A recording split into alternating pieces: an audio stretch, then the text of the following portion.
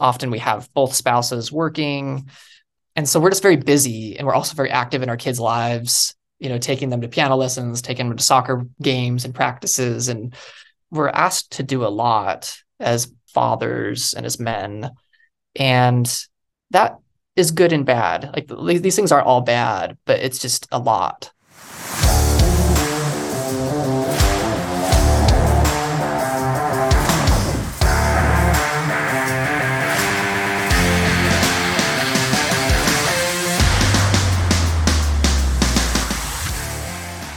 Men, for this episode, I brought on UNLV professor Garrett Pace, who is also a friend of mine, and we unpacked the difficult topic of men's mental health. From sleep to diagnosis to men's groups, we talked about a lot of different tools that you can use. Let's give it a listen. Professor Pace, let's unpack men's mental health. So I think we should start out by saying, what mental health is. Put simply, it's just our emotional, psychological, and social well-being. I mean, there's fancier definitions than that, but it's basically like how we're feeling in our minds and in our relationships. And men have a lot of mental health conditions that they might have to deal with. The challenges that we face start early in life. So, for example, kids can experience all kinds of challenges. Like they can experience the divorce of their parents, one of their parents might die, or they might experience abuse. And even at a young age, like boys are much less likely to tell somebody that they've experienced abuse than girls are. And then they carry that burden with them, throughout their childhood and then into adulthood. So even at an early age, like there's kind of this disparity or this issue that boys and men might be experiencing. And once men reach adulthood, more than 10% of us experience a major depressive episode in their lifetime. And a major depressive episode is just like a really intense period of depressive symptoms. And that 10% figure is really just a conservative estimate. It's probably much higher than that. And the average onset of it is when we're in our mid-20s. So you're just kind of like becoming an adult, and that's when like everything kind of hits you. In addition to depression, around 20% of men experience alcohol dependence. That's a big issue in the US and around the world. And sadly, men are more likely than women to die from a suicide attempt. It's a leading cause of death among men. And like specifically, it's the second most common cause of death among men ages 25 to 45, and it's the number 4 cause of death among younger people ages 15 to 25. So it's a big issue. So we should definitely be paying attention to it. And so why is it that like men experience these things? One reason that academics talk about is something called traditional masculine norms. So this is something that is pretty common in cultures across the world. These norms are like the idea that men should be strong and brave and self-reliant. And like hold it in. Hold it in, not really have a lot of emotion and not really have personal problems. And so I'm not really saying that men shouldn't be strong or self-reliant, but I am saying that men do experience challenges throughout their lives that include mental, emotional, and relationship challenges. And yeah, some men feel that they're weak if they experience mental health challenges, but I would argue that there's really nothing more manly than fixing something. So, sometimes we just need to fix ourselves rather than fixing, something around the house or whatever. And sometimes we even need help from somebody to fix ourselves. We need an assistant to do that. But unfortunately, research suggests that around half of men who have a diagnosable mental health disorder receive no support at all, not formal support like therapy, and not even informal support, such as talking with friends and family about the challenges that they're facing.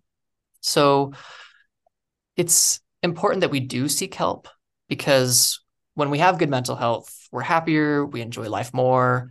And if nothing else, we should strive to have good mental health for the benefit of, our family and friends, because, for example, men who are depressed are less likely to be active and engaged fathers. And that's, not the best thing for kids. So thinking outwardly, what was best for our loved ones, often taking care of ourselves is the best thing for our loved ones.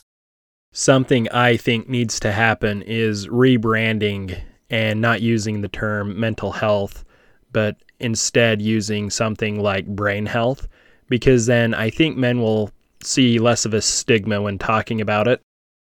And what are some things men can do to help with it and still feel that manliness and not feel weak, as men understand what I'm talking about when I say that? Yeah, that's a good question. I like your idea of rebranding it as something else because it sounds so, I don't know, boring is the right word. But yeah, I like it. Like something besides just mental health, like, I don't know, Yeah. mental strength. But I think to your question, some things that to start with would be to just start with like basic self-care. Like men should, have a hobby. We should have interests that we're pursuing. We should be eating healthy food. We should be exercising, focusing on the things in our lives that we can control, taking breaks and resting and getting enough sleep. Like doing just those basic things goes a long way to preventing mental health challenges. Not everything, like there could definitely still be issues that we have to deal with. And when things are more serious, if that kind of stuff doesn't really take care of it, what I kind of like is to encourage people to build a support network and also even be willing to help others, just like making friends and even getting in touch with old friends. I've found that as I've gotten older, I'm so focused on, my work and family, like my immediate family, which is great. But I also have like so many people that I care about. And when I reconnect with people who I was friends with, maybe in high school or at college or whatever, like I feel, I don't know, more resilient and like I can kind of handle challenges better because I don't feel as alone in things. So I think that's important to do. And then beyond that, like reading self-help books or blogs, especially prioritizing information from people who know what they're talking about. Right. People who have the proper education and licensing credentials, like, is important. And then if that doesn't help, really going and having explicit conversations with your spouse or your friends, like phone a bro, just say, hey, like I'm struggling. Like I don't know why I'm feeling kind of on edge lately. Like, is it okay if I talk it through with you? Most people are willing to have that kind of conversation, especially if you've been friends for a while. Reaching out to clergy, so you're going to your bishop, your priest, whoever, is also a form of informal support that men can reach out to.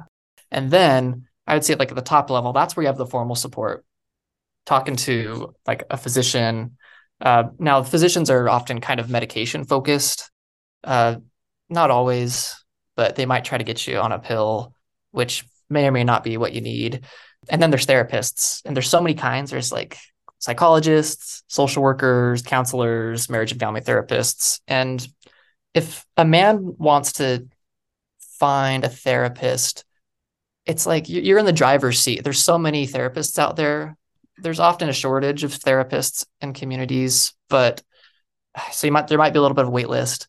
But I mean, you can request that you have a male therapist. You could have somebody who specializes in something that you're seeking help for, whether it's trauma or relationship issues, whatever. Like you can talk to somebody who you think would be good for your needs, and you can meet with them once or twice. And if it's not working, like you just shop for another therapist. It's like it's your life. You don't have to commit yourself to a therapist. So those are the kind of things that I think that people should go through. Take care of yourself, build up your network, learn by reading and listening to things, and then seeking support in a more deliberate way, whether through friends or through professionals. I think that like all of that together can really help. What do you think it is that brought us here? Has it always been this way, or Is mental health worse these days? Are things getting better? Are they getting worse? What are your insights there? And one more, is it the new 24-hour news cycle? Is it social media? Is that contributing to it? Yeah, so it's kind of hard to track this kind of stuff over time. I do think that some things have gotten better and some things have gotten worse. So to the point about things potentially getting worse, yeah, there is the 24 hours news cycle and social media. Like all this kind of stuff can be too much, and it kind of can give us a false sense of reality. And I think that one of the most clear negative things that is probably happening is a lack of connectedness over time. It used to be that there were lots of spaces where people in a community could come together. Like, for example, my grandpa on my dad's side, he was very like integrated into the community. Like he was on like the softball, a softball team in town. He was in the bowling league. He was part of something called the Jeep Posse, which was like a volunteer fire group. And so like everybody knew him. Like he knew everywhere he went, like he knew people and people knew him. So he's very well connected. But today, there's not as much of that. A lot of us are very focused on work. It takes more work hours for people to make ends meet in America today and in other countries as well. Often we have both spouses working. And so we're just very busy and we're also very active in our kids' lives, taking them to piano lessons, taking them to soccer games and practices. And we're asked to do a lot as fathers and as men. And that is good and bad. Like these things aren't all bad, but it's just a lot for us. On the other hand, things that might be getting better, I mean, information isn't all bad. Like I think there's a lot more resources today than there used to be. Like I mentioned, self-help books and blogs and whatnot. It's so easy to find that information now. And we can even, through a lot of our insurance programs, we can have a pretty quick therapy appointment with somebody virtually that would be covered by our insurance. And there's like crisis hotlines that people can call that didn't exist, a number of decades ago. So I feel like it's kind of a countervailing process where like things are getting better and things are getting worse, and maybe things are just kind of the same, when you kind of put the equation together. But that's my opinion. Some people might look at the data a little differently and come to a different conclusion. I think it is so interesting that we live in this time of hyper connectedness, yet we really aren't connected like how they used to be, like my grandpa and my dad, where they could connect with the guys and kind of hang out and let things off. And you don't have that as much these days, I feel. And what else I think is interesting is how there are so many rules and policies, and you have to do this to be a good person, and you have to do that to be a good person and a good citizen.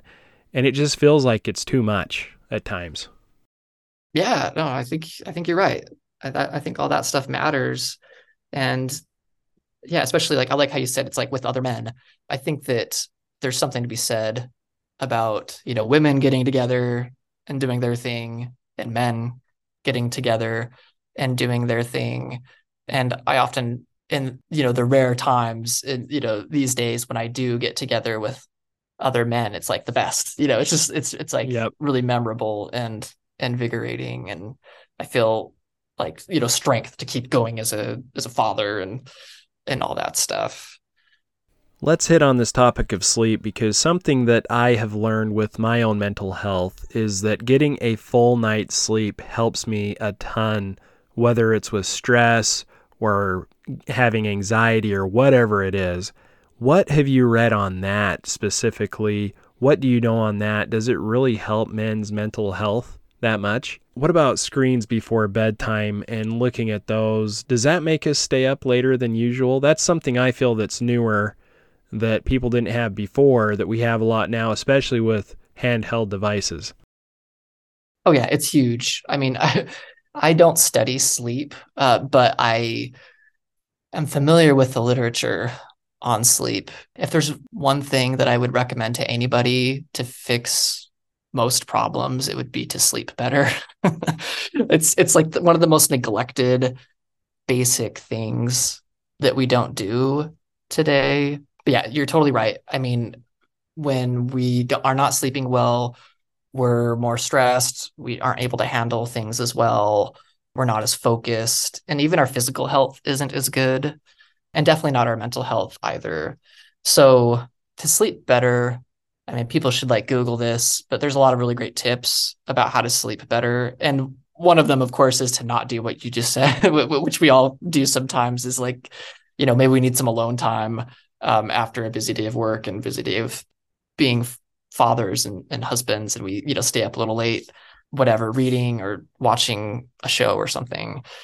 That on one hand is kind of nice, but like the screens that we are exposed to from those things are something that really throws off our sleep. So if we were going to stay up, it's probably better to read a physical book that doesn't have a screen, or just to do some other type of activity, and to stay off of our phones and TVs really at least an hour before we go to bed at night. It makes a big difference in terms of how quickly and how much quality our sleep is going to have in a given night. And of course, that carries over. Like, it needs to be a routine. What's the science behind the screens? What specifically does it do that makes you stay awake? Is there anything scientific on it? I think part of it has to do with some of the lighting that comes from it. I mean, some people have these settings on their phone where, like, at a certain time it will like go to black and white or whatever. My understanding is that helps a little bit, but I do think it's just way stimulating. Like, I think that we're really unaware a lot of the time of just how stimulating it is for us to be looking at screens as much as we do. And I'm as guilty as anybody. I look at a screen most of the time while I'm working. And then, of course, I want to wind down by watching a screen. It's just so much. Yeah, it's a neurological thing. And adding on to that, I've heard that men, the reason they like visual things so much is because the eyes are the closest sensory organ to the brain, so it can send that instant gratification. And I wonder if that has something to do with it. But when you were talking about the suicide rates and how men use more extreme means and such, I think the hardest thing to overcome with this brain health is humility. And having that humility to go and get it fixed and to admit that you need help on things. I've had to do it before. I know a lot of other people that have, and that's the hardest step to overcome, is just that humility and that surrendering and saying, you know what, I do need some help here, and I need to show some humility and lean on somebody else for a while. And to your point, I don't think there is anything more manly than getting something fixed, just like you were saying. Almost every time, for whatever reason, even me, who has all this clinical training and stuff, that I study this kind of thing, like, even I have always put it off just a little bit, you know? And it's almost like I just needed that humility. I think I'm getting better at it and more self-aware of when I need it. But yeah, it really does take humility. Do you want me to share some signs of, when you might need this kind of thing? Because it can be hard to know. Because, like, it's hard to know whether we're not being humble or whether we just don't need help. Like, sometimes we're just so busy, and maybe we haven't received mental health treatment in the past, and we just don't know, like, whether we actually need it. For something like depression, the symptoms can look different for men and women. So women are more likely to report feeling sadness or worthlessness or guilt. And then men, it's more like they're exhausted, or they have less interest in activities that they normally would like to do, or they feel irritable or restless. It's not that those are purely symptoms that women have or purely symptoms that men have, but on average, that's how it tends to look. So if you're feeling like any of those type of symptoms, like, I guess that might be the, time to do a humility check and see if you might need some help. And even beyond just symptoms, there's just situations and circumstances that we find ourselves in when we should consider, doing a little extra to help ourselves. So one of those things, of course, is like a traumatic event. It could be something from the past that's kind of we've been reminded of and are being troubled by, or it could be something recent, like maybe we saw something really scary happen and while we were driving, or maybe something difficult happened in our family. Like trauma is a really big thing. And it can compound. So anything like really intense, really traumatic, like it's a good idea to talk to somebody. Having an unstable employment situation is another circumstance. So if you are unemployed, or like you keep losing at your job, or you're underemployed even and feel a lot of stress around your job, that would be a time to try to help yourself. Even physical health issues, like if you're having health problems physically, that can really be a burden mentally as well. If we're having relationship challenges with our friends or family, like let's say we're just maybe not getting along well with our spouse, we should do something, at the very least take care of ourselves so that we can bring our full selves to the relationship. And most likely, like doing something very intentional to try to heal the relationship is a good idea. And we may also be stressed from work or caregiving. I mean, today, fathers are more involved and active in their kids' lives than ever in modern history. And and we're also working. It's just so much. It's stressful balancing all the responsibilities that we might have, plus any kind of like church or volunteer service. It's just a lot. So if we feel burdened by all of that, it's a good idea to potentially seek help. And also, if we just feel like we're alone, if we might characterize our network, like our social network, as being kind of small or not very tight knit. For example, if you don't really feel like you have somebody that you could confide in other than your spouse, that might be a situation where you're not depressed and you're fine. But at the same time, maybe there could be some social support that you're not getting that you could be getting if you did have a little bit bigger and closer knit social network. Not that anybody should feel guilty about not. There's certainly times in my life when I don't, because I've just been so busy with a lot of things. Like I recently finished my PhD during a pandemic, while my kids were being homeschooled, and it was crazy. Didn't have a lot of time to go out with the guys for sure. But now it's getting to a point where like I can do more of that stuff. And as I've tried to do it, it's helped a lot. Something that I do is I'll get the guys together to go out and get wings, whether it's at work or church or whatever. And then also in my neighborhood, one of my neighbors did something called driveway dudes, where all the guys in the neighborhood get their lawn chairs and go sit out on his driveway and just talk. And for some crazy reason, whenever I go to these, I feel so much better after. Mentally, I feel invigorated and happy about things. And I think it's just because you're with a bunch of guys and you're sharing your problems with each other. And for some reason, it just feels like it's almost a big therapy session or something like that, whether that's at Wings or whether driveway dudes or Man Book Club or wherever it may be. Absolutely. I love it. Yeah, it's just a mutual aid group. It takes on so many forms, and I think men need that. We need these structures to support each other, and then we don't have to rely as much on one person. Like we don't have to fully lean on our spouse for that type of connection and support, and we don't have to fully lean on ourselves to take care of our own mental health. It's like we're part of a social circle that cares about each other. Well, Professor Pace, we could go on forever about this topic. I think it is not talked about enough by men, but in the end, I just want to thank you for coming on, and this has been very enriching for me, and I hope to have you on again to talk about another topic. So thanks for coming on, and we'll talk to you later. Thank you. I'd appreciate having me on, Miles. Men, let's have the humility to fix those things that need to be fixed. You really can't help people unless you yourself are in a position to help. Let's take this seriously. Professor Pace gave a lot of good resources and a lot of good advice. Let's take that with us and let's go out there and try to help ourselves and help each other. We're going to end this one with the manly mystery sound that I took from my friend from a Facebook post. Let's give it a listen.